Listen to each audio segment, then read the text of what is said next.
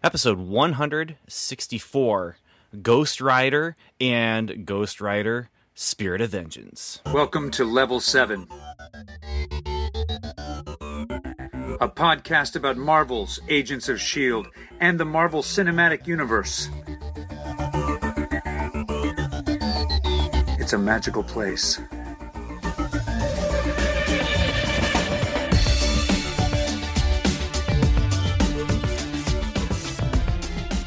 Hello and welcome to Level 7. I'm Ben Avery, and I am one of two hosts and one of two Bens who are here to talk about, well, Marvel on the screen, if not the Marvel Cinematic Universe on the screen.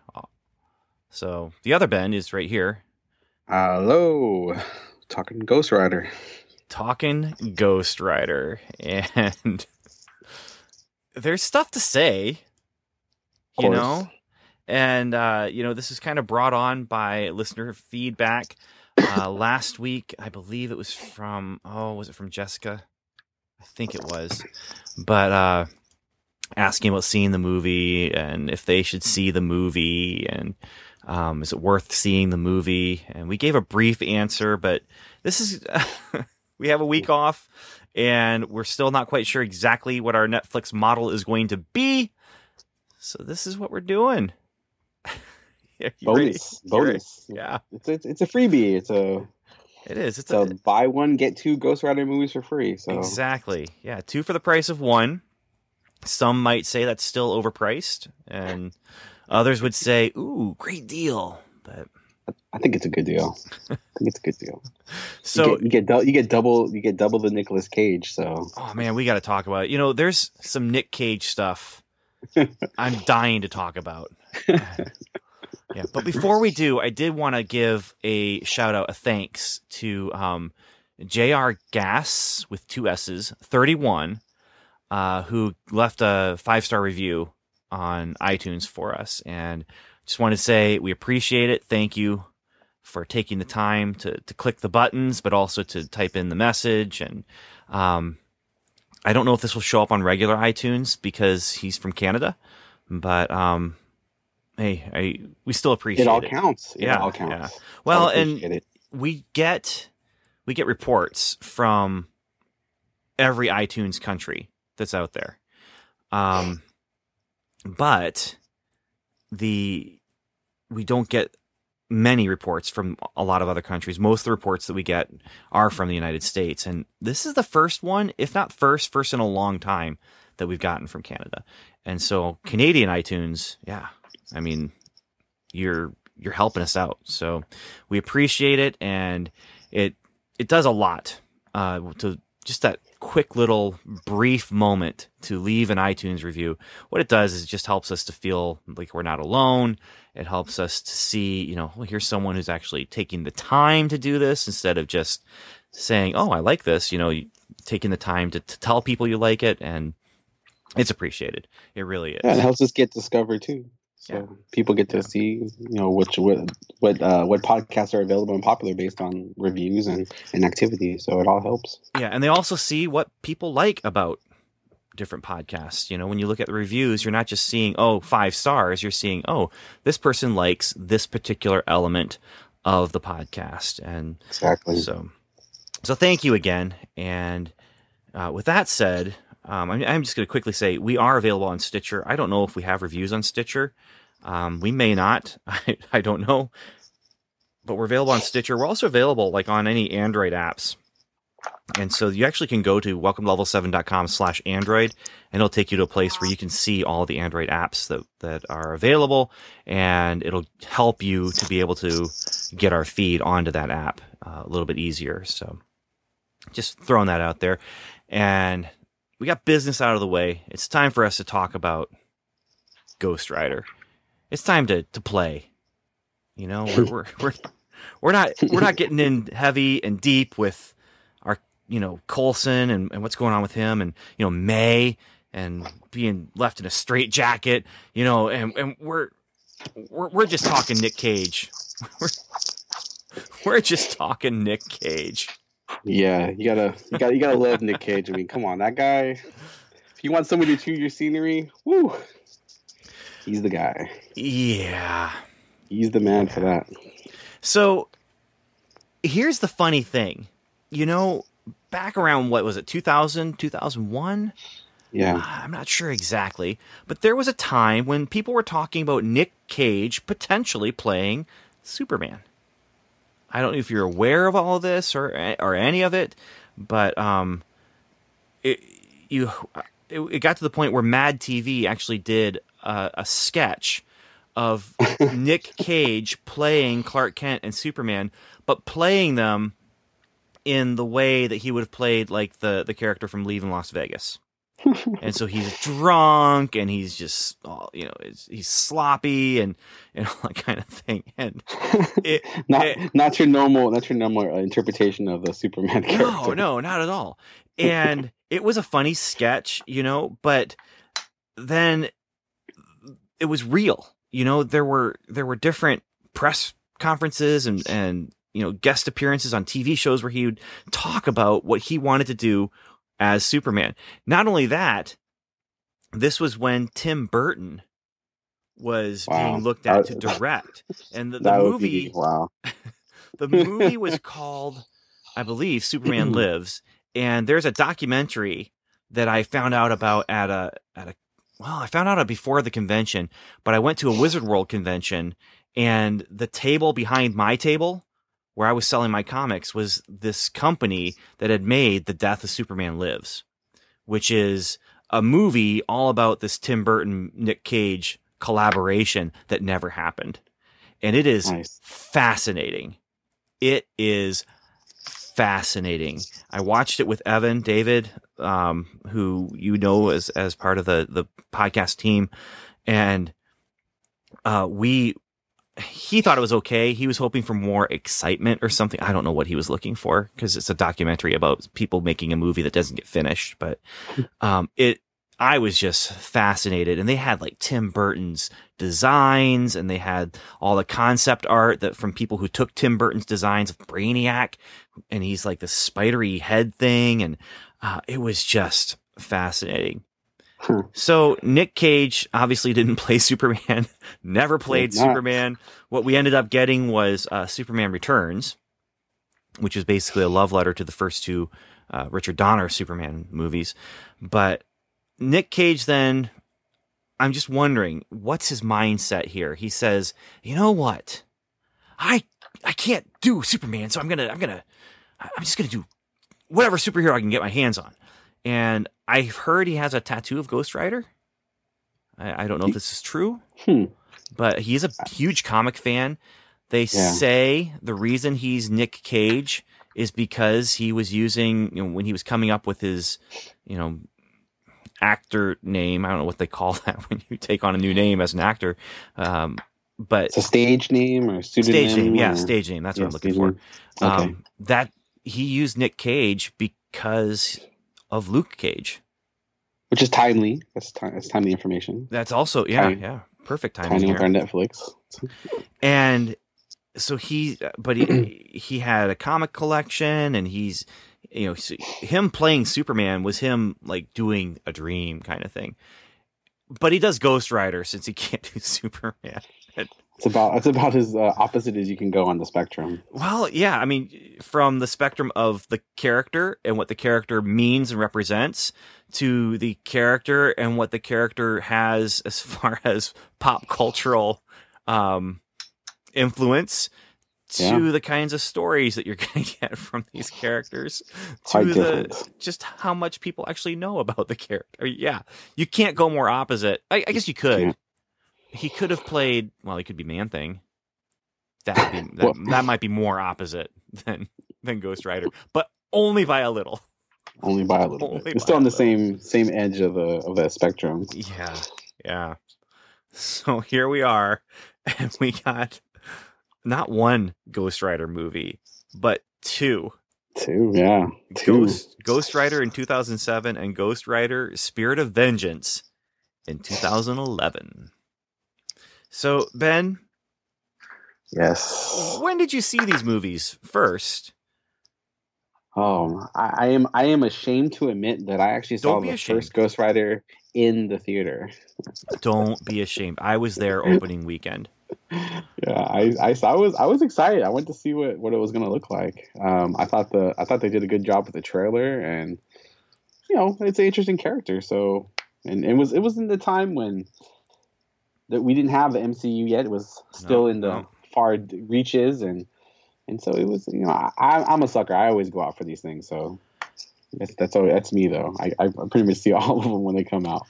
Well, I went with my friend Chris, and we might have gone with my other friend Gabe.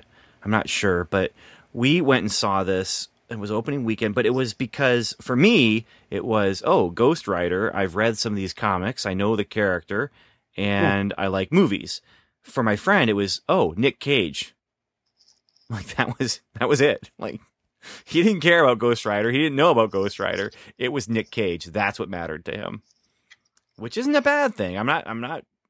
No, Nick Cage definitely has. I really like Face Off. There's a list of movies that he's done that I've enjoyed a lot. So, especially at that time, he didn't quite. I think post this movie, he had a run there where there wasn't always good movies, but I like National Treasure. So that's a pretty good. I enjoy that movie a lot. Good adventure type movie. So he has his niche. He fits certain characters really, really well. He like does. Raising Arizona, that's how I first saw him. Yeah. And love that movie. But then after that, there's just certain different movies that would show up and he's in it. Like, and sometimes he really fits. Like, The Rock, Con Air, Face Off. He had those all in a row. And then he does Snake Eyes. That I'm looking at, by the way, the IMDb listing. Okay. I'm not just pulling these out of 8 thin air. Millimeter was in there too. That was actually really good. I thought that was a really powerful kind of movie too. I thought he was pretty good in. Well, and the other one that's in there is City of Angels. City of Angels, yeah. Which was a romantic dramedy, I think, with Meg Ryan. And it was a remake of a movie by Wim Wenders. What was that called, though? I can't remember what it was called. Wings of Desire, I think. Outside of my knowledge on that. Okay, well, it's a foreign film, and the only reason I even knew about it was because U2 was on the soundtrack and was involved in some. Okay, and so that's what turned me on to Wim Wenders. But anyway, I saw City of Angels simply because it was a remake of this thing, and like, this isn't working. I don't know. And then, so National Treasure. That was before Ghost Rider. I want to say that it was. It's 2004. Yeah, 2004. There you go. Yeah. And then Ghost Rider was 2007. National Treasure sequel was the same year, 2007. The year of Nick Cage. Oh, here's one I forgot about. Adaptation from 2002. Yeah, that was really good. That was. I think we even mentioned that in one of our early podcasts that movie. Yeah. Which we're mentioning that one.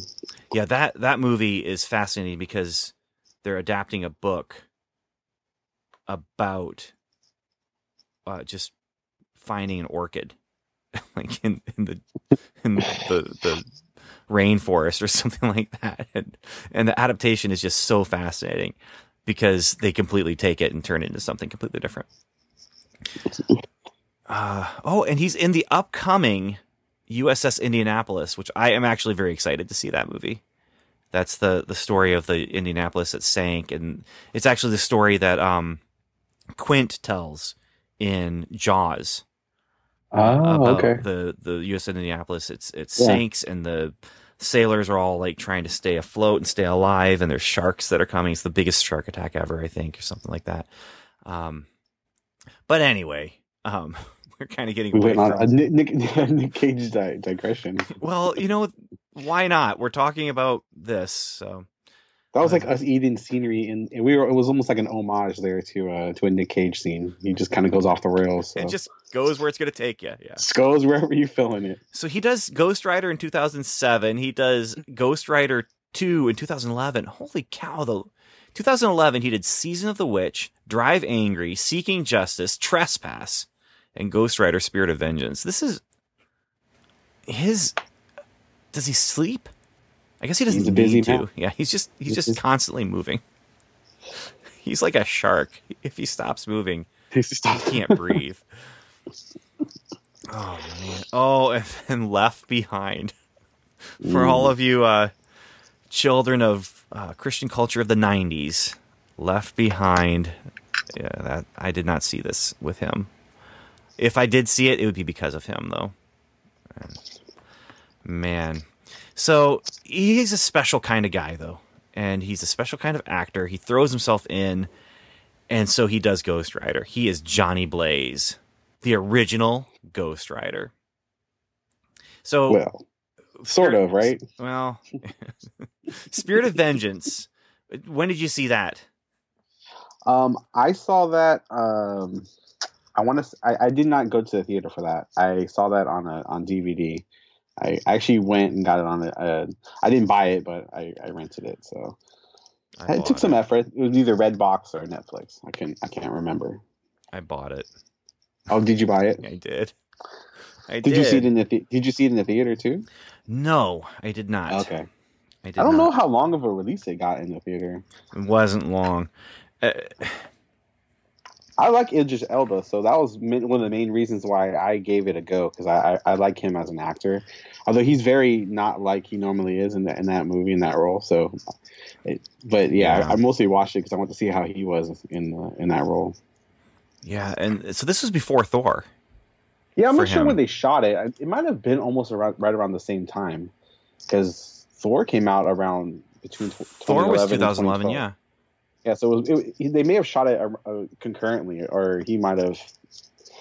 I remember seeing an article around that time how that's one of the reasons they pulled him into Thor was they liked him in the role, and so I guess there was some connection between early Marvel Studios and then some of the stuff that was happening with these. I guess Marvel Knights is what they branded this at that time. Yeah.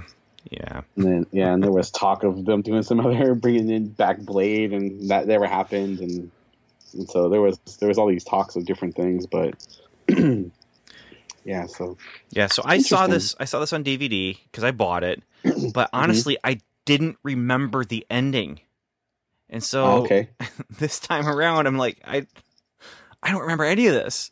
I don't remember the whole. And we're going to try not to spoil too much, so I'm not going to say too much. But I don't remember any of the climax at all. I might have stopped it to watch it and finish it another day or something. Like maybe it was getting late, so I was just going to watch it the next night, and then I just never came back to it. I don't know, but I didn't remember the first any one. Of the I didn't even remember. I think after I saw it in the theater, I don't think I ever really watched it again. So just watching it recently through the last few days. It's like, wow, okay, that's what this movie was. So, yeah. Both of these movies are that way for me too. I consumed it, but then I kind of forgot most of it. Well, the first one I didn't. Again, I didn't forget much of the first one, but I think because of the tone it struck, and I've watched the first one. I've now watched it 3 times. Once in the theater, once on DVD when I brought it home, and then now for this. And I don't some people are saying, Ben, you're wasting your life, you can't get those hours back that you spent with that movie, and there's truth to that, but I don't want to. I think maybe we can give people at least there's still enough good Ghost Rider stuff in there. There's some good Easter eggs. There's a few things that I thought that are at least worth mentioning. That's not a complete waste. I've seen worse movies, put it that way, that were about lesser things. So, yeah. And there's actually there's some good actors in, especially the first movie with Sam Elliott being in it and a little bit of Peter Fonda. So there's some good talent there that at least they're giving some good lines. Well, and that's the thing is, I don't hate this movie. Yeah. I don't hate Ghost Rider. There's moments and there's scenes and there's performances that I enjoy. You mentioned Peter Fonda. He plays Mephistopheles. Mm-hmm. And he's Peter Fonda. You know? he's the Easy Rider in the Ghost Rider.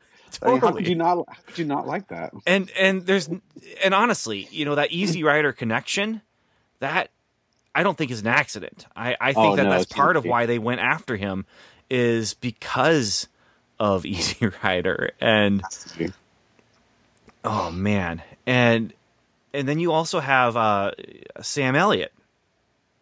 He was fantastic. I just anything you can just give him any role in any movie. Just let him read whatever he's going to read, and I will stare at it and listen. Yeah, it's captivating. You know, my friend who says Patrick Stewart can read the phone book and he'll pay money to hear it. And I think Sam Elliott has a little bit of the not a little bit. I mean, he totally has that going for him. He's got that. Definitely got that. Put him on a porch somewhere, anywhere, and just give him a book to read, and I think you can sell that. Yeah, just that camera up and go. And of course, this isn't Sam Elliott's first rodeo. No. Yeah, he was just in. He was in the Hulk movie. Yeah, he was. He was General Ross. Yeah. So he was. Well, that was one of those casting I remember at the time. I was like, wait, what does this mean? What does this mean? Before you knew what his role was going to be. Yeah. And so he's known just for that gruff, rough character. He's in a lot of Westerns. And I think that's, you know, exactly the reason to bring him in here is because he's just that weathered. He's a cowboy. I mean, he totally is. He totally is. Yeah. Unfortunately, the most recent thing I've seen him in is, what's the show called? I can't remember what the show is called. It's with maybe I'm thinking of someone else, but it's with Ashton Kutcher. Ashton Kutcher. Ashton, yeah, that's the one. That's the guy. Yes. It's like a Netflix original.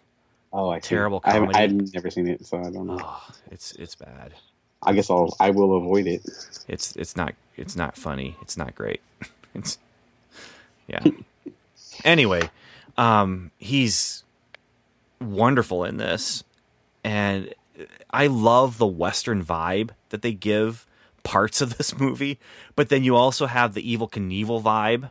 Yeah. And I just watched a documentary about Evel Knievel that is great, except for Johnny Knoxville, who he can be a little obnoxious. Well, he produced the thing, and then he's all over in it.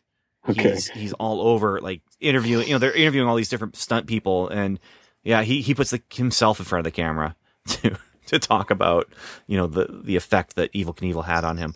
But watching that documentary and then turning around and watching this movie a couple months later, and you can totally see that for both Nick Cage and his dad, they're definitely going for an Evel Knievel vibe with him, and it's fun.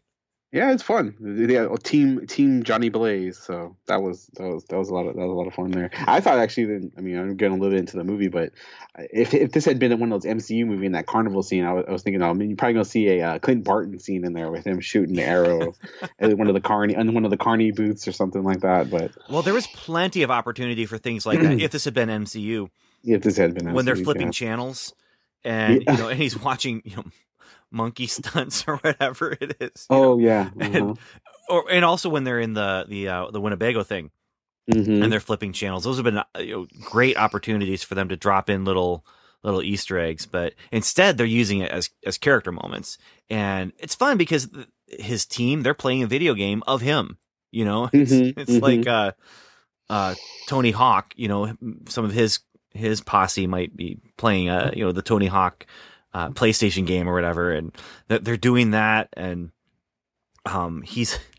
this is one of those deep dark secrets that I probably shouldn't reveal, but I may have already revealed this before here, but I love that Nick Cage listens to the Carpenters, because that's one of the things I do when no one's around is I put on my Carpenters album on iTunes, and as soon as my first Christmas music album every year is going to be Karen Carpenter singing the Christmas carols with her brother. Nice. And so he's listening to the Carpenters, and come on, man, like, hey, this is great.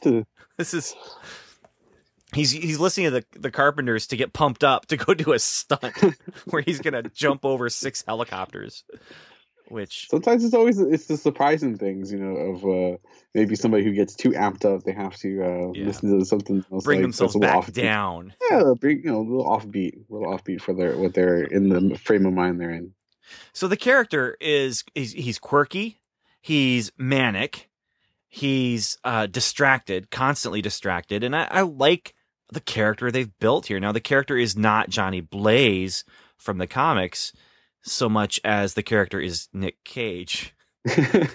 Yes, Nick Cage as Johnny Blaze. And so really, here's what's going to determine if you like this movie or not. Do you like Nick Cage when he's doing his Nick Cage thing?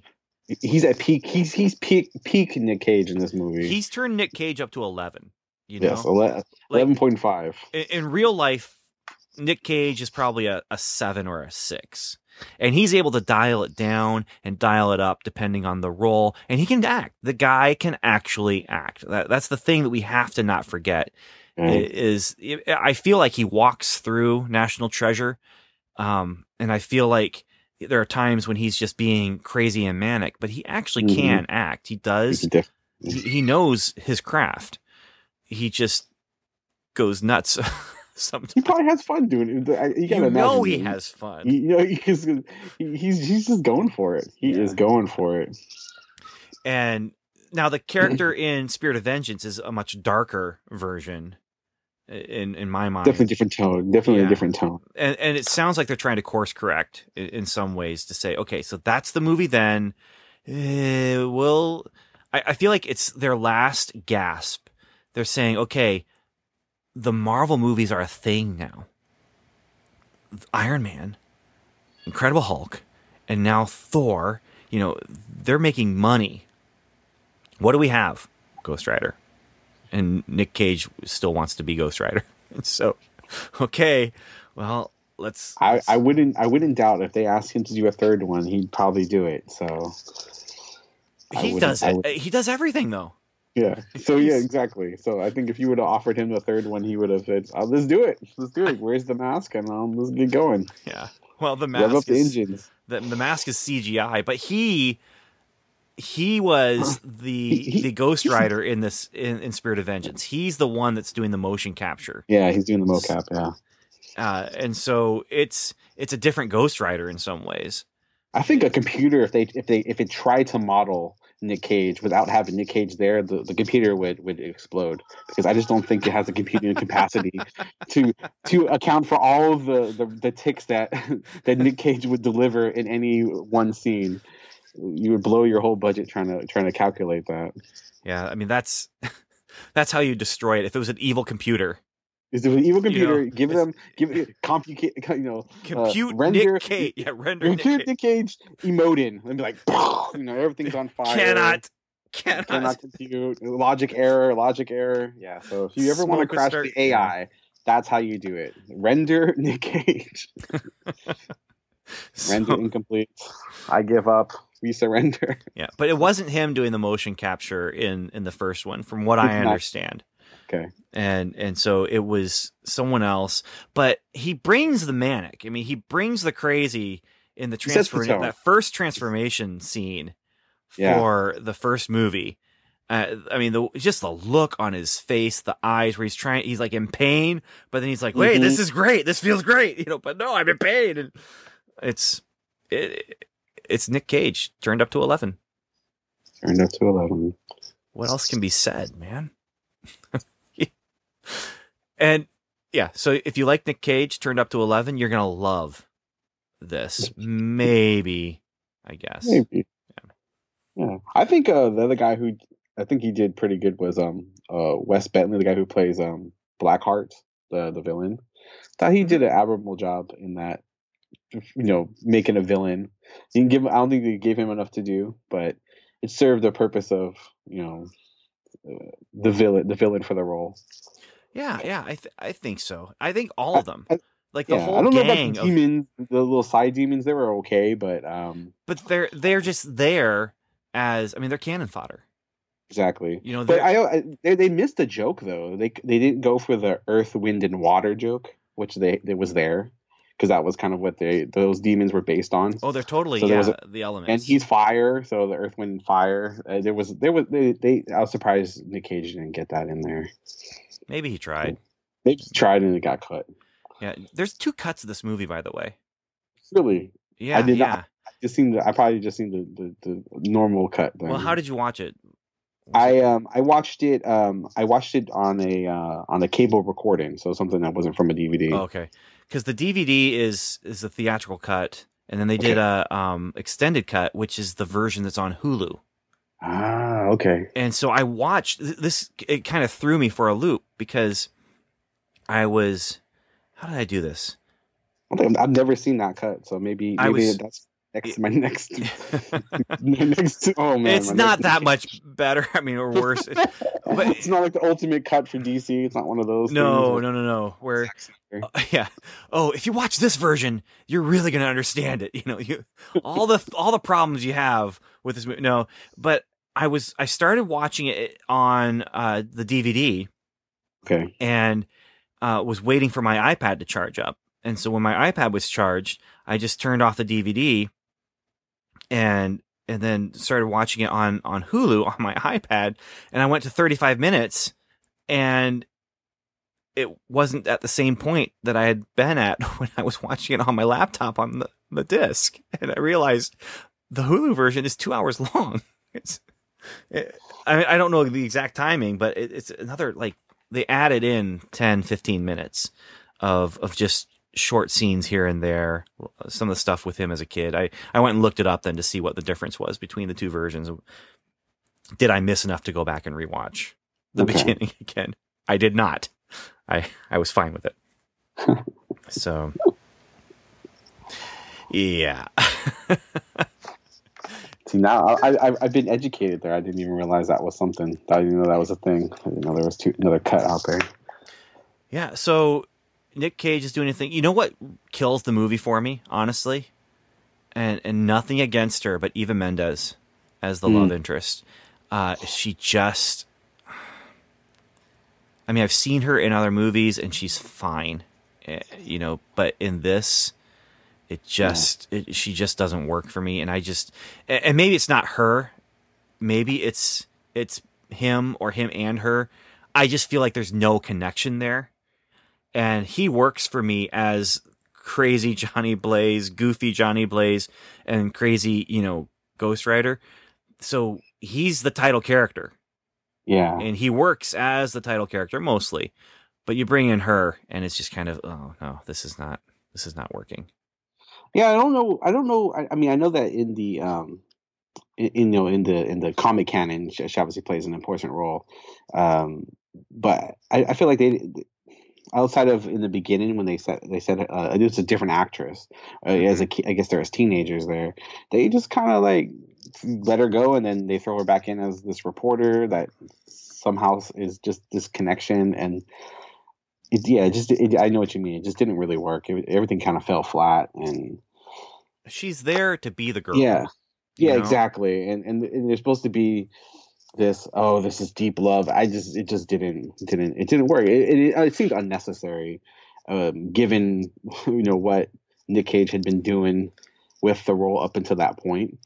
He just didn't seem like I don't know. It just didn't seem most necessary. Yeah, I mean.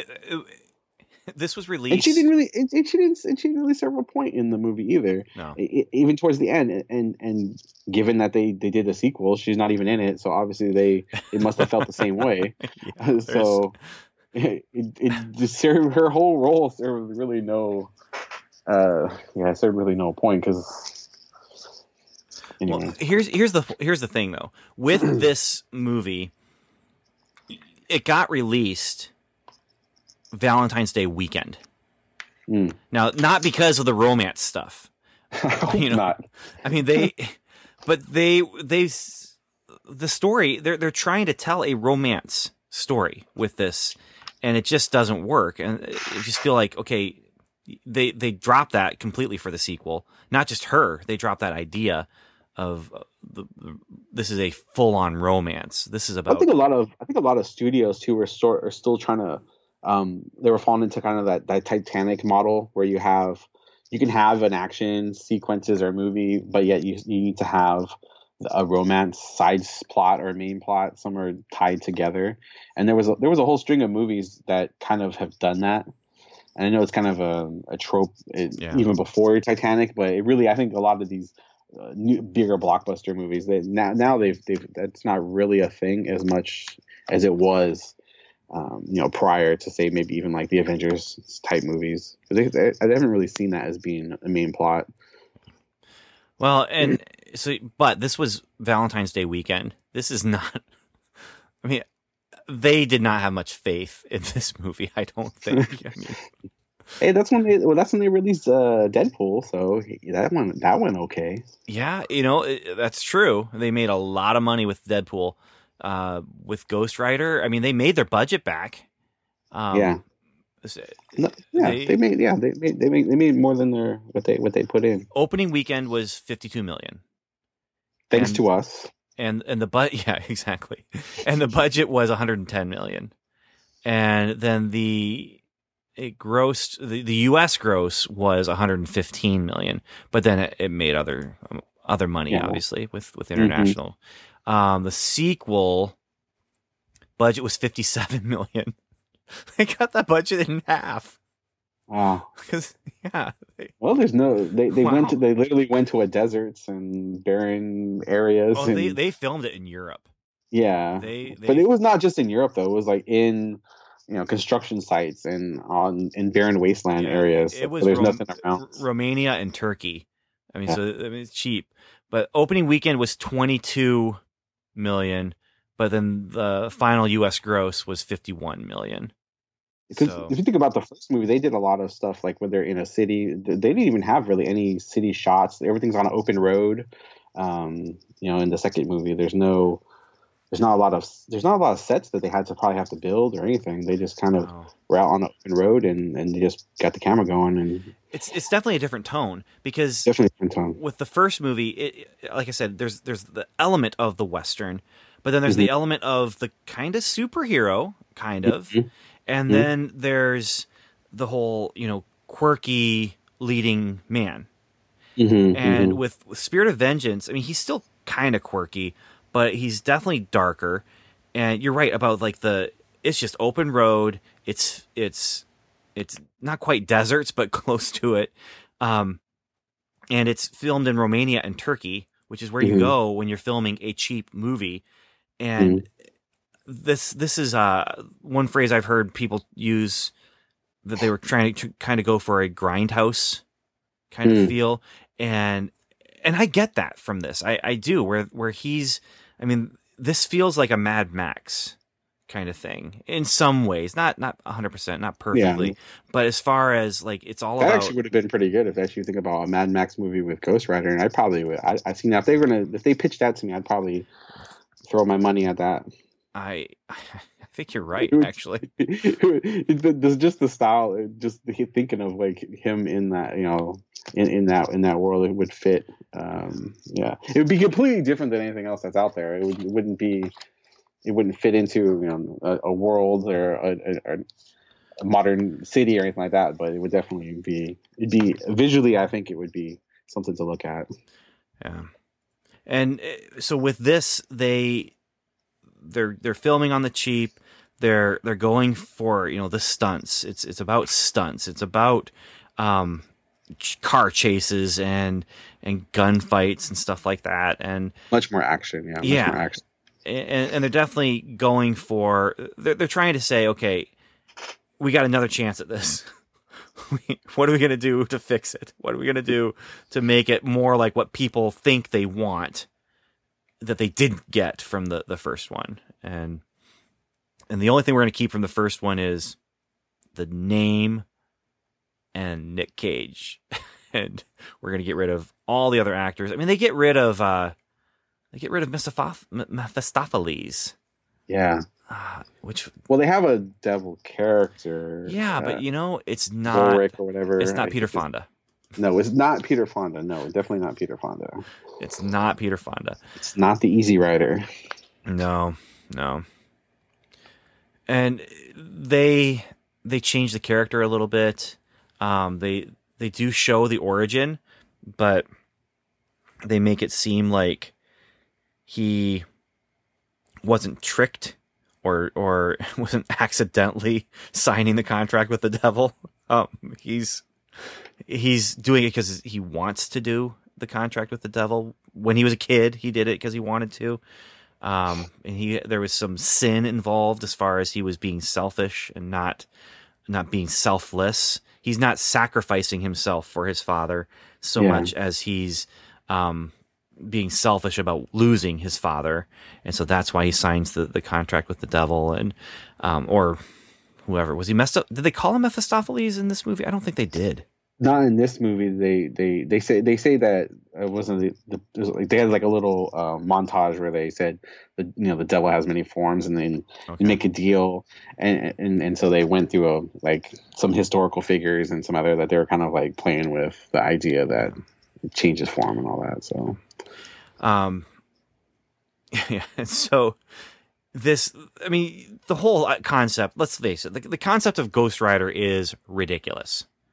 And the idea that the devil would make a contract with someone and give them power. Now, the irony of the contract from the first movie, it's one of those great ironies. I'm not going to say what it is necessarily, but I'll spoil an old Saturday Night Live sketch because we're going back there again, where it's the People's Court, and this woman is suing the devil, who's played by John Lovitz, which is amazing. It's really funny.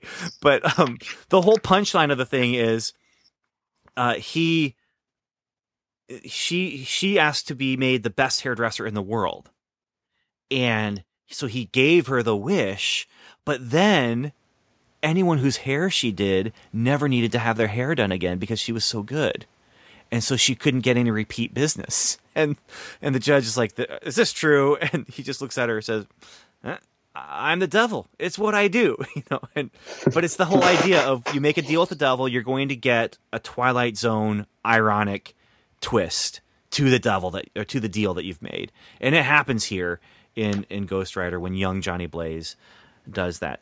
It's ridiculous that the devil then would give him powers and not be able to take the powers away when he decides he's going to use those powers to fight the devil. Well, one of my favorite versions of that, this is on the side thing too, is that there's a version in The Simpsons. I don't know if you ever watched Simpsons, where Homer sells his soul for the donut, and as long as he doesn't finish that last crumb, so as long as he sits there, he beats the devil's deal. So you get one of those feelings with that's this type of contract. As long as you don't eat that last piece of the donut, you can keep all these magical powers that you have. Yeah. Well, it goes back to that classic monkey's paw kind of thing, where you have 3 wishes, and they did a Simpsons monkey paw too thing, but where the person who has the monkey's paw wishes that so and so could be back because they died, and so the monkey's paw gives them the wish. But they aren't coming back to life. It's like the body is like rising from the grave and it's rotting and decaying. And so, yes, the wish came true, but surprise. Literal to the word. Yeah. And I would say that there's those kind of stories, there's truth to them. Truth with like capital T, where, when you make a deal with someone who is a devil or a devil-like thing, or the devil, sure. You're not ever going to be able to get. No, there's always the fine print. Yeah, there's always going to be a catch, and you shouldn't be making a deal with that person in the first place. Yep. And you quote unquote deserve what you get, But it's ridiculous. The whole concept is ridiculous. But they take the ridiculousness up and crank it up with Ghost Rider: Spirit of Vengeance when they kind of twist around the. They change where his power comes from a little bit, and they reveal that there might be good behind some of the stuff that's in there. And then But then they also do Superman 2, Spider-Man 2. How many? I don't know how many more we can get into, but where the sequel, you have the superhero. What can you do that's new? I know. We'll take away their powers, and that's you get the middle section. Act 2 is basically him with no powers, and that's not the greatest part. So, well, I'm sure it helped on the budget. Yeah. So I don't have the same kind of feeling. Obviously, I mean, I don't remember the ending. I may or may not have finished the movie the first time I watched it. I don't even remember that. I don't have the same fondness for Spirit of Vengeance as I do for the first one, but there is some cool moments for sure. There's definitely some visual stuff that I thought they definitely bring the over the topness, but it's actually entertaining in a kind of like, turn your logic kind of off. And there's a scene where he's in the construction site and he takes over that giant piece of machinery, because anything he drives can be turned, right? Becomes the hell version of it. So I mean, that was pretty outlandish. And I think you mentioned there being a little bit of that Mad Max, and there's a scene where he's driving through a couple of in a chase scene. I thought that was when they're jumping on the hoods of cars and doing some crazy stuff. So there was definitely some things in there that just on their own, they're like, okay, this is entertaining for what you're seeing. This is over the top action. And please do not get me wrong, though. Mad Max Fury Road is a fantastic, wonderful, amazing visual movie with actual things that it says, even though there's hardly any words spoken, that you should see. Go see that movie. Yes. I am not comparing this to that in a very favorable way. I'm just saying there's a vibe. There's a vibe. Maybe going back to like the Road Warrior, or the first Mad Max, but not Fury Road. Well, not even Thunderdome. Not even Thunderdome. Yeah. Well, anytime you get cars being chased by somebody and it's in kind of a dystopian setting, you're always going to kind of bring that kind of aesthetic, and it just comes to your mind when you see that aesthetic. So and I think it came to my mind. That's all. That's it. Yeah, that's all it was doing. Yeah. If somebody did a fan-made video version of one of those movies, it was maybe more in that quality. Yeah, it is better than the Asylum version. Okay, there you go. I haven't seen all of it, but I did not feel like watching it when I started it. So, yeah. So, yeah, better than that. And, there's some competent filmmaking going on here. And there's some moments, visually. It's all, the moments are all visual, thoh. They're all those. All visual for sure. It's very superficial, the enjoyment of the second one. Yeah. So, but plot, it's not the easiest to follow necessarily. Do you think they named? I don't know if this is a spoiler or not, but I mean the kid being named Danny, is that like a reference to Danny Ketch? You think? I don't know. I don't know. I didn't catch it until later on. People are saying again. I don't know if I finished the movie. So. Yeah. But then I heard people talking about him being named Danny because Johnny Blaze is the first. He's the original Ghost Rider in the comics. Well, he's the first one to appear in comics as this flaming skull Ghost Rider. Okay. But there were previous Ghost Riders, but not in print before him. Does that make sense? I think there's a Ghost Rider in a Western comic, but I don't think he had the flaming skull. Like when they took the name from the Western comic that Marvel had, and then turned it into this, and then retconned the original, something like that. But anyway, then you had Danny. Is it Ketch? Mm-hmm. Yeah. Yeah, Danny Ketch, the second Ghost Rider, and so they named the kid that basically Danny is the MacGuffin, Definitely is the MacGuffin, of yeah. Spirit of Vengeance, and he, yeah. So as the MacGuffin, he's important, but only important as far as he's the thing that everybody wants. And the way that they set up his character, he could potentially have been the star of a third Ghost Rider movie. Not the kid necessarily, but that character. But that character, yeah. There was definitely something it was going on with that was beyond what they were trying to do for this particular movie. And I thought that there was some interesting moments for the kid as a character, that character when they're he's being captured and he's in the car and he causes the car to flip. I thought that was kind of an empowering moment for the kids. Like, it was kind of unexpected. Mm-hmm. So there was a few little things like that where I thought, oh, okay, that's an interesting character. But overall, it's like, they're just there to be, like you said, be the thing that everyone wants to take control of. Yeah, and they do some funky things, and there's some cool things with like the monks that's helping them out and everything. Mm-hmm. It just doesn't go gonzo enough for me to really latch onto it and say this is crazy. I did like this blackout where he was touching. There was a lot of visual things where he was touching anything that was alive, and it was like he was trying to eat, and then he grabs the Twinkie, and the Twinkie doesn't disintegrate. And yeah, because he can cause everything to basically rot, age. Yeah, and but Twinkies don't go not a Twinkie. Bad. Yeah, not a Twinkie. So, which now that you say that, I'm glad that scene was in there because Twinkies and Hostess cupcakes and fruit pies just don't get enough screen time considering the Marvel history that they have in the ads that I enjoyed as a child. So. You got to bring it back. Maybe we'll have Hulk out in the Ragnarok, out there in space, and he'll find a Twinkie floating somewhere, something that came out of the collector's collection. Yeah. We've talked about this before about how the Marvel one shot with Coulson, a funny thing happened on the way to Thor's hammer, where he stops at the gas station and thwarts a robbery using stuff from the convenience store part of the gas station.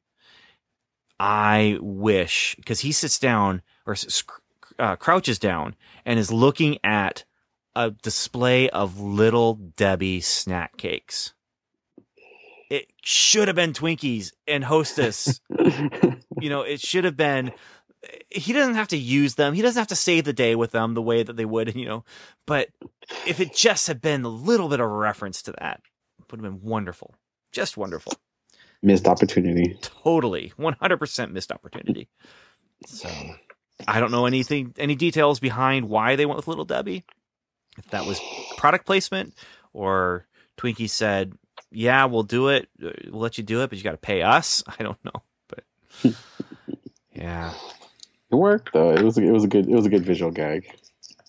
It was, and the whole thing is, that you're talking about the Twinkie now. Back to the original. That he couldn't destroy. Yeah, he couldn't destroy, but then he ate it and he took the wrapper out of his mouth. I just thought that whole sequence was great. It was funny. It added something. It became a character moment for that character. Kind of. He's a little off kilter. He was a little goofy, and now he has this crazy, horrible power. Yet he's still kind of horrible and goofy at the same time. So, yeah, I thought it was a nice little funny moment. Yeah. Now here's the other. The movie didn't have a lot of funny moments in it either. The movie had some, but it wasn't quite. It didn't have the whimsy that the first Ghost Rider had. No, it didn't. This one felt more. Yeah, whimsy versus angry, I think. This is angry, manic Nick Cage. Mm-hmm. Screaming and growling, as Ghost Rider. And the other one was quirky, goofy Nick Cage. But there's still some edge to it. I mean, it's still a violent and dark movie, but not nearly as much as the second one. I think especially the third act of the first Ghost Rider had a lot more darker tones, and it's definitely not like how the beginning of the movie. It doesn't quite. It does kind of switch up a little bit as the movie's going on. It still never gets really super dark, but there's definitely a lot more visually. Things are dark, and he's battling demons, so it has to be a little bit dark. So it's just just in the nature of what's happening. But So hey, the first one had Sam Elliott and Peter Fonda. This one has Idris Elba, who I wouldn't call him a classic actor. I mean, he's a fantastic actor, but at this point in time, he wasn't Idris Elba. He was. I don't think. He's Idris Elba. But I knew him because I watched The Wire. So I watched The Wire. I keep hearing about that. Yeah, it's definitely one of those things you should watch. But yeah, I loved him in The Wire, and so this is kind of when you first getting he was starting getting a lot more roles. So I was always on the lookout whenever he was in something. I give it a look. Like I went and saw the 28 Months Later, which was like the sequel to the 28 Weeks Later zombie movie. Yeah. Just because I heard that he was in that movie, I was like, oh, okay. It's one of the reasons I saw it was he's going to play some kind of military person. I barely remember him being in that. He was not in it for very long. He played another military person in Cloverfield, which was one of those things where you see him pop up, and he was in Cloverfield.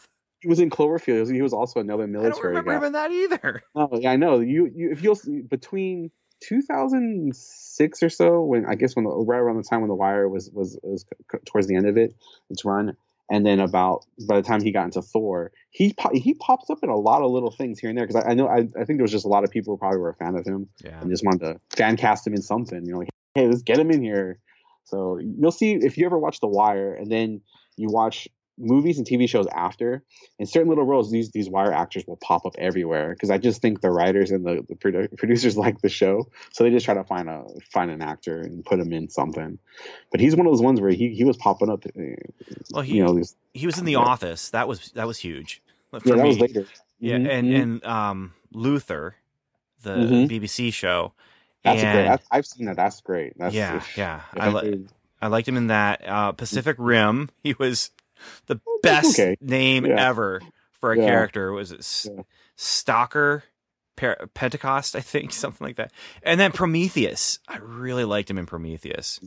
But then I could also say, I can't say I didn't like him in anything. Like anything that I've seen that he's in, I can't say I didn't like him.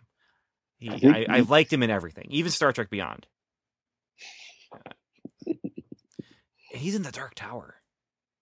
Yeah, that's probably going to be his big. He's the gunslinger. Yeah, that's probably going to be the one that, if he is going to get blown up beyond where he is right now, that movie will probably be it. Because I'm one of those ones who are like, hey, if they were going to go a new Bond and his name was thrown out there, I'm behind that. So, as much things he could be in, I'm like, hey, put him in there. It sounds good. Because he's good to me. So I love the way he acts. So at this point in time, he wasn't Idris Elba, like I was saying, though. No, he's not quite that level. Their name actor, their Peter Fonda for Spirit of Vengeance, or their Sam Elliott was Christopher Lambert. I always thought it was just Lambert, but I guess it's French pronunciation. Okay. I thought it was Lambert too, and then I heard people talking about him and how he wants to make sure it's Lambert. Okay. Lambert. I don't know. He was finding those Highlander movies. Yeah. Well, that's I think when I think of Christopher Lambert, I think of Highlander. I think of those kinds of movies. I think of just the 80s violence movies, for lack of a better term, 80s violence movies. And so bringing him into this, they're definitely, saying, okay, this is just going to be that kind of thing, and I shouldn't say just going to be that kind of thing. It is that kind of thing. I don't think anyone's setting out to just be something, but with this movie, they're definitely saying, hey, we're bringing in Christopher Lambert. And so we want people to think about movies like Highlander and whatever else. I know he's ton of stuff, but yeah, I couldn't. I'd have to go look at his IMDb page. I wouldn't know. Mortal Kombat, I know that. Mortal Kombat, yeah. And just a lot of just fantasy type movies. Mm-hmm. That, yeah. So anyway, yeah, Ghost Rider. So which one's your favorite? Oh my goodness! The two, you gotta choose one. Oh my goodness. Let's go with Sam Elliott's in the first one, so I'll have to go with that.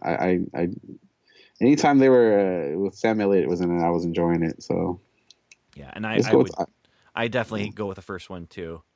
there's fun things like they named the town San Venganza, which is like Spanish for like Saint Vengeance, So just little stuff like that. Those are fun. Those are fun things. Well, and the Ghost Rider song, Yeah, the Ghost Riders in the Sky, that one, and that's in there. I mean, it's in there, and then the whole the two Ghost Riders together. That's probably my favorite scene in the whole movie. I love that scene. Yeah, visually, oh man, that was really cool in the theater too. Like when you got that big screen for that scene. Yeah, that's the thing that makes this movie something that I don't necessarily regret watching 3 times. So, if that's there's things in there. Come on, I know, but it's not. It's just not great, No. And it's not one. I mean, we've talked about it for an hour now, but it's not one where I would say to anyone, "Hey, you know what you need to see? You really just need to sit down and watch some Ghost Rider, man." But think about the other Marvel movies that were coming out. The smaller ones where you had Matt Murdock in Daredevil. You had around like a little bit earlier. Yeah. You had Elektra, and you had this. And you had your various Punishers. You had your one with John Travolta, which was a little bit before this. So you had like these, and then you had you had the Hulk movie, the Ang Lee Hulk. So you had like these attempts to to kind of play with these characters that wasn't always fully there yet. And so when you weigh it against those other ones before you had before you had Iron Man, it's fine. It's in that category. So. History will probably not be too kind to it, but at the time it was not. I don't think it was as horrible. People maybe want to look at it now in retrospect. Well, I mean, there's been dozens of superhero movies since then. Mm-hmm. And some of them worse. Honestly, some of them are worse than this, but most of them tend to be better than this. And so this is falling in under the 50%. Oh yeah, definitely. I mean, as far as which side of the scales is this going to go on?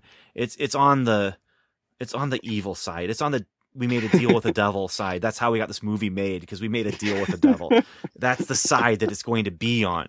But is it as bad as Steel? No. Is it as bad as Daredevil? It's Batman, close. Batman Robin level? No, it's not that bad. It's not Batman and Robin level bad. I have still not seen Elektra. I can't compare it. I've been saving. You'd probably be fine without that, unless they're going to do an Elektra Netflix. We're going to have to go and it's going to be another bonus coverage. I mean, technically, season 2 would be something. Yeah, that could. Daredevil season 2 is something we could have done both Elektra and Punisher bonus coverage, which maybe we should. Maybe later on, maybe that's our summer project next summer or something, is just to get through these other movies, because we also have the Spider-Man movie coming out. We didn't do any coverage of the Spider-Man stuff except for I think we did coverage for Amazing Spider-Man 2, maybe. Okay. But anyway, I'm saving Elektra for a special occasion. I don't know what that occasion needs to be. I don't know if I want to go down that road again. I'm not making anyone go down the road. Listeners, please save us. Here's what I feel bad about, dude. Here's the thing I feel bad about. We were going to have, because this is a fun one-off, that we're doing here. Mm-hmm. Talked with Evan. See him coming on. He hates Ghost Rider. He hates the character. He hates just the idea of what the stories bring, as far as some of the occult stuff that goes into it and stuff like that, and I can understand that. I do understand it. And there's some things in some of the comics I've read, especially newer ones, that have made me uncomfortable. Not even the all new Ghost Rider, but I can understand. You're talking about like a bunch from like 2000. Yeah. Those around that time.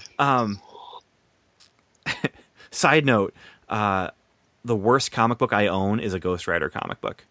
Uh-oh. I bought it because it had Archangel guest starring in it, and I read it, and I'm just like, this is complete garbage. This comic book is terrible, because it starts in the middle of a scene, it gives no context to what happened in the previous issue, and then you have no idea what the stakes. It was awful. It's my example of a badly written comic book, and yeah.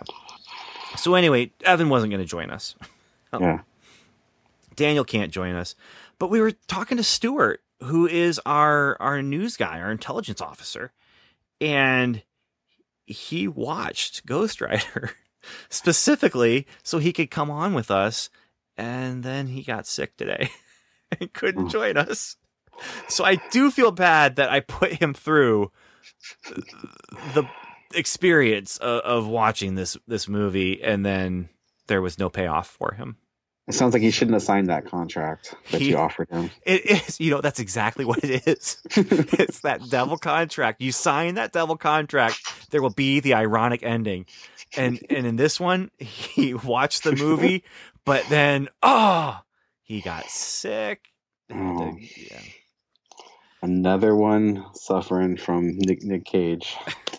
It can be. You have to take it in small doses. There's a maximum daily load of Nick Cage, so you have to be careful how much you consume. Well, I almost thought that we had to deal with the devil because we had both prepared to do this episode, and then Skype kept crashing because call recorder needed an update that I wasn't aware of, and yeah, we fixed it.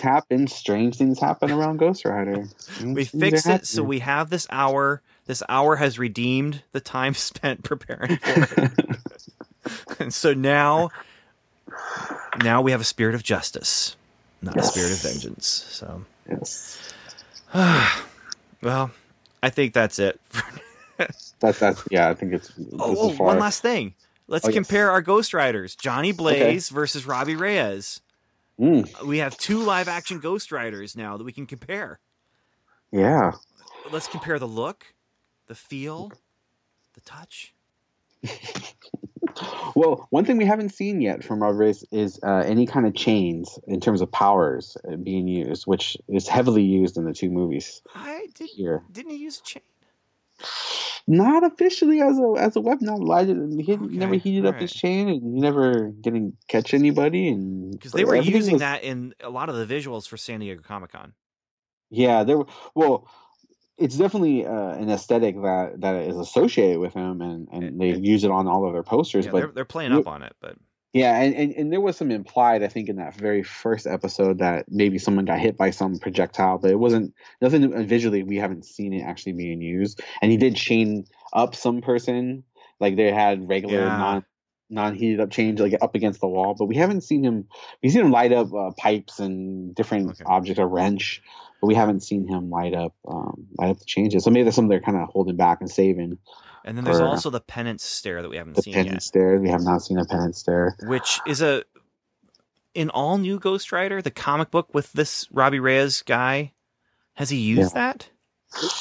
I don't think he has. I can't remember already. But I know that so much spoiler. I know that the Blaze character used it on him, and you found him to not, to be not the, we used him to be worthy and all that kind of stuff, but I don't think he ever used it or had it.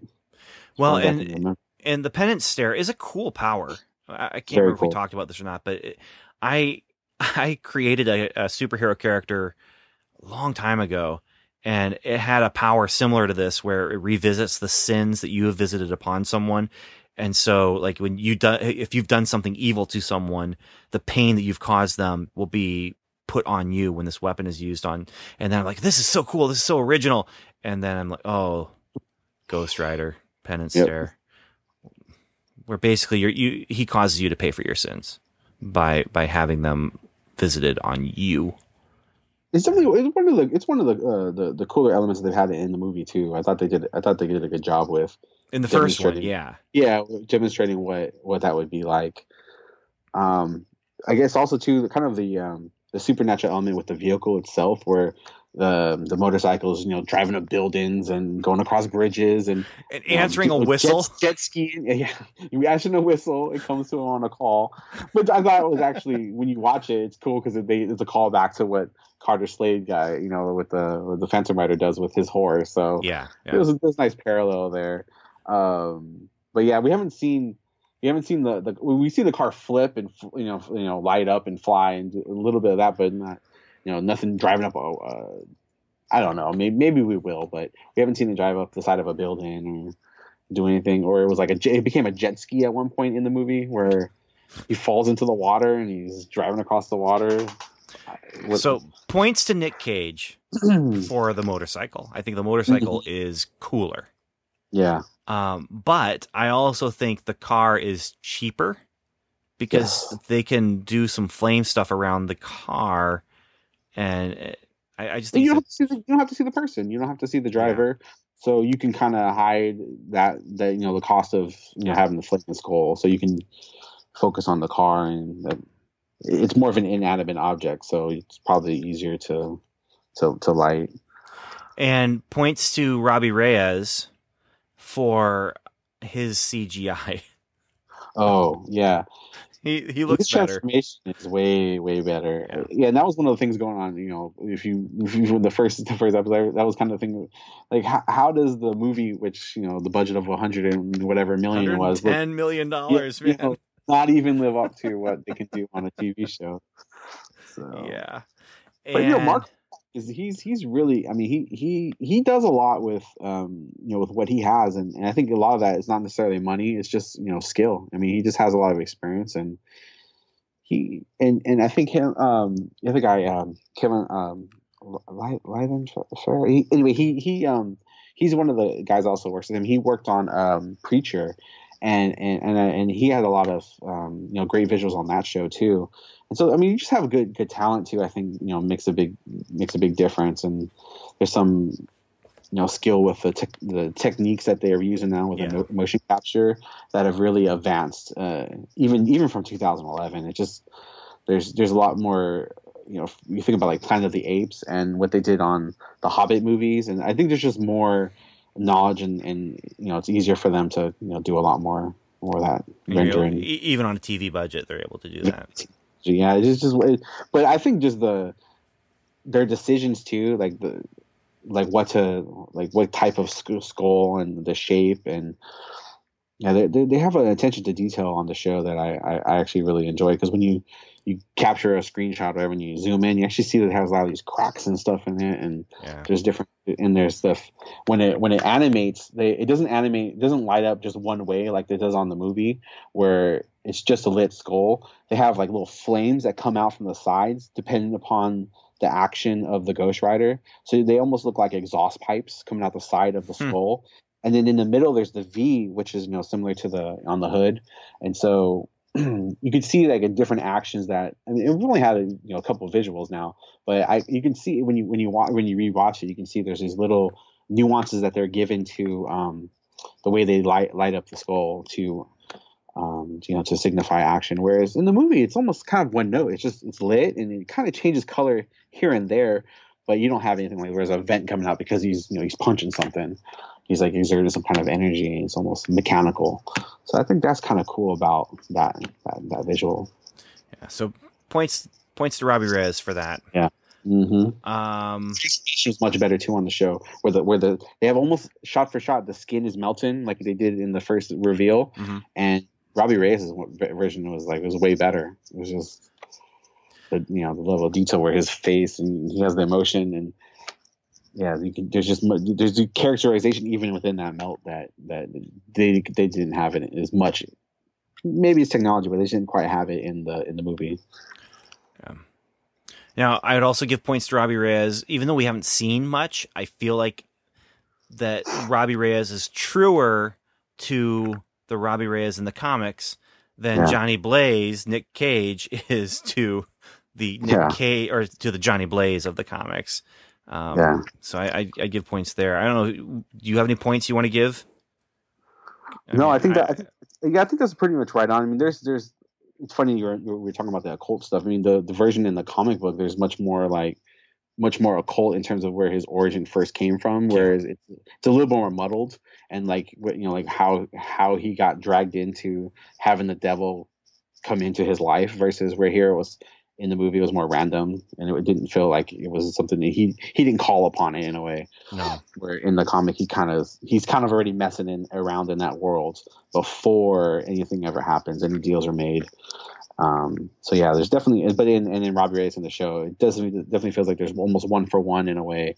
They change up a few things with his age, but so far it seems to be holding a lot truer to the comic. I think even if they change everything else that we don't know, it's still truer as far as the character goes. Maybe not the origin, because Johnny Blaze origin plays out comic book origin. I mean, with accidents, the traveling with the carnival, and all that kind of thing. But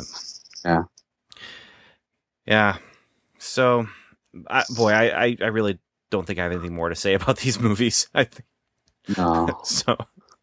I'm just going to say thank you for listening now, and thank you for joining me, Ben, but also thank you for listening, listeners, and definitely go to welcometolevel7.com/feedback to find all the different places and all the different ways you can contact us and tell us that we are way off in our in our estimation of Ghost Rider. One way or the other. Maybe we were too hard on it. Maybe we weren't hard enough. But let us know. If these are your favorite movies, we are so sorry. I'm so sorry because they're not ours. But I own them. I bought them. That's okay. You're a completist, and it's part of the collection. I need to. Part of the collection. Yeah. What about you? Do you have any last words? Any parting words?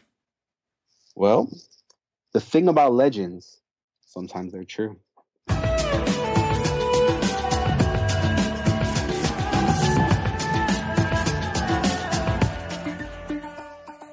Thanks for listening to Welcome to Level 7. You've heard us. Now we'd love to hear from you. Go to welcometolevel7.com/feedback where you can contact us through our website. You can also leave us a voicemail by calling 1-77-55-Level 7.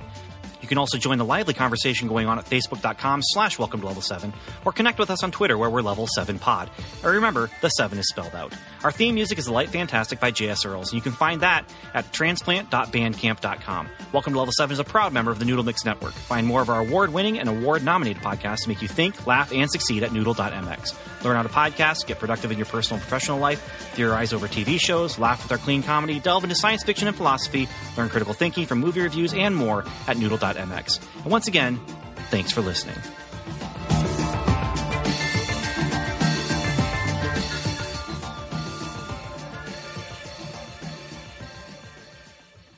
So, hey, since last episode, Luke Cage has dropped. It has. And it broke the internet. So it was very popular over the weekend. I had to avoid certain parts of Twitter. I just didn't even go. I stayed away. There was things flying on the internet. I did finish though. I forced myself, and I have some stuff recorded. So look forward to sending those off to you. I have not finished yet. I have been sending in. I have sent in voicemails for every single episode of every single Netflix thing. So one way or another, that stuff is going to have to get used somewhere. But yeah, and I have not finished it, but I'm more than halfway. So going from maybe the first episode, and then what you're because we kind of talked about expectations. What did you feel when you first episode, and just maybe no spoiler, but just briefly, I'm enjoying it.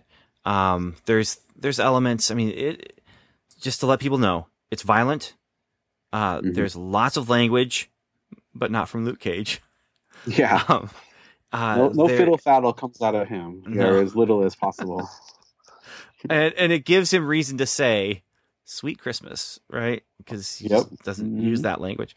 The first episode, there's pretty much as close to wearing nothing as you can get for some of the characters, without actually saying, "Oh, they're not wearing anything," because there's some fabric there. And the angle of the camera. But it's pretty close. But so just be aware of those things. But I love the vibe.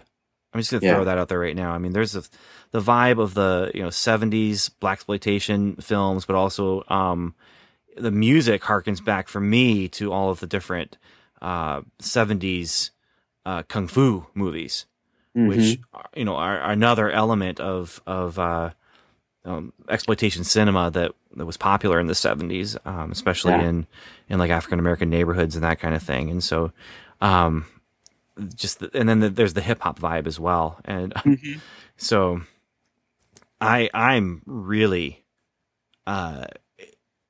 it's different. It's not as fast moving as Daredevil necessarily, but I'm liking what I'm seeing so far. And so that's about as spoilery as I want to get. There's things to talk about. Of course. But the origin, it's pretty much the comic book. Yeah, I mean, there's a few things with his backstory there that when people get to it, maybe if they've read the comic, they might be like, that was interesting change. Well, but, I mean the superhero. Oh the superhero origin, as far as the powers. Being in prison, being experimented on, kind of. I mean, they change a little bit here and there, but they're pretty true to they're pretty true to that. Like the experimentation and then even the visual of some of the scenes where you could tell that the inspiration came straight from the book. Oh, he's wearing a tiara in a scene. I mean, he's definitely wearing a tiara. It's there. He's definitely wearing a tiara. He has some kind of gauntlets on, and so they MCU it nicely. Indeed. They definitely. And then you will see him in the full out of the 1970s outfit there. So if you're hoping and you're dreaming and you haven't seen the show yet, you will see that. So they go there. Something to look forward to. So if you've seen the original cover, it's that outfit is definitely in full effect. I really enjoy. I've completed it, so I've been looking back because there was moments in the show where I was like, oh, okay, I'm not really sure where you're going here, but I think overall, compared to Daredevil and Jessica Jones, they really, because I don't think you ever really see Matt Murdock and Jessica Jones really interacting with their neighborhood in as deep a way as you see in this series.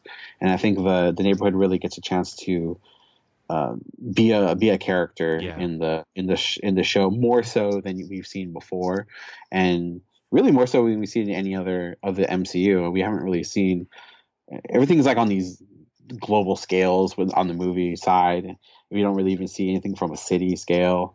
And then on the Agents of S.H.I.E.L.D. sort of mirrors that as well. They never, except for I'm hoping we see more in LA. Yeah. But we haven't seen this level of detail given to the city and then a particular neighborhood, and then of the side characters. Anyone who's a supporting character really gets a chance to maybe you don't like that. That could be a turnoff for you. But I think you really get a chance that they get a chance to grow, and you get a good sense of who they are in relations to him, but also just in general relations to the neighborhood, and what does that mean for. Yeah, I mean, I was a fan. I guess the showrunner, he was a big fan of The Wire, and so me being a fan of The Wire, I can see some of that influence. There's this the system analysis kind of thing that goes on in that type of writing style, and also kind of the way you present an issue where, you give quote unquote villains. These are definitely villains in the show, but the bad guys, right? So they get equal time. You get to kind of understand what their motivations are. I don't know if they do it. I don't know if they do it at the level that you would see in The Wire. So if you're expecting that level where they're digging down on management styles, you don't see quite that level, but you definitely get a chance to see, okay, this is the organization, this is the person running it, and these are the kind of the characters, and these are the kind of the rules that they play by, and they're not shortchanged in terms of not having enough screen time, or you could always have more. Obviously, they can have their own series, but they don't. This is still Luke Cage, but you definitely get a chance to kind of be in that. Okay, this is what their motivations are. So I don't feel like you'll be disappointed, in that type of thing if you like that kind of storytelling. And then the other thing I'd throw out there is I've heard people say it's slow. I've even heard people say it's boring. I think they're wrong. I think they're absolutely wrong. It's not boring. It's the pacing is, it takes its time because it's building. And It's I would not an also Iron Man movie. You're not gonna flying No. around the city. You're not. He doesn't have laser blasters and things like that. And if you're into ninja kicks and stuff like that, he's not Daredevil. That's not his power set. No. So you're not going to see him doing these crazy acrobatics and things like that. You're going to see him punching people and not being hurt when people are shooting guns at him. I mean, that's what you expect. That, go into it knowing that when you shoot him with a gun, that's kind of his power. Not to die. So, and then when he punches someone, it hurts them very badly. So these are kind of the things to look for. So if you're looking for something else, I mean, watch the trailer, and that's kind of what you get. But I'd also say take your time. You don't take your time. There's no rush in this one. I mean, I don't feel the urgency to binge watch Luke Cage. I do feel like I want to know what's going to happen. I want to see the next episode, but I don't feel this urgency like I must watch the next one. I must watch the next one. And I don't think that's a bad thing. It's fine as it is to say, you know what, just watch it and then take some time.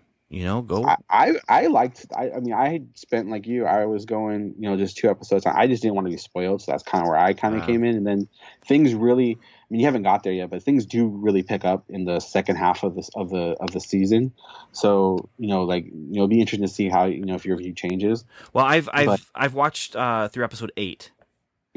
So when it gets going, but it's still that's the style, and there's a lot of information about the neighborhood that I didn't know about, and so I actually stopped a few times and just like, what are they referring to? Like, oh, this this building, or this is a historical event. So I would look it up, and I was, oh, okay. So there's like these things if you want to get taken aside in the show, that I think they do a good job of putting these little things out there, and just like let them go. It's like, hey, this is a thing, and hey, if you want to go research more on this, it's it's like one of those. There's some literary references here and there too. So if you if you want to there are deep dive on some of those other references they make, that you could definitely get sidetracked, and it's very there's almost an academic feel to it, like where you're doing like a deep level analysis of different things if you really want to get there, or you can just enjoy it for the show that it is.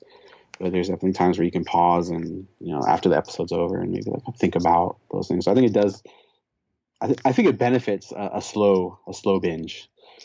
Yeah, and I'll also say, I guess, and this will be like my last word on this for now. The cast is incredible. It is incredible. I don't think there's a stinker in the bunch. No, there's not. There's not. There's no one in the show where I've just been like, come on. Jessica Jones, I can think of 1 or 2 people where I'm like, they're okay. But the upstairs neighbors, they can. Well, and the one cop. And then with Daredevil, I'd have to think about it, but there's no one that comes right to mind. But yeah. So bottom line, it's different. It's very different.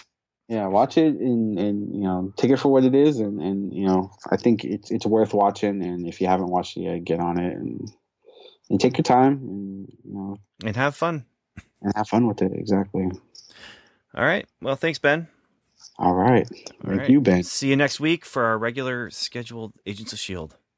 Oh, it's going to be exciting. Hopefully everything works. No more hijinks.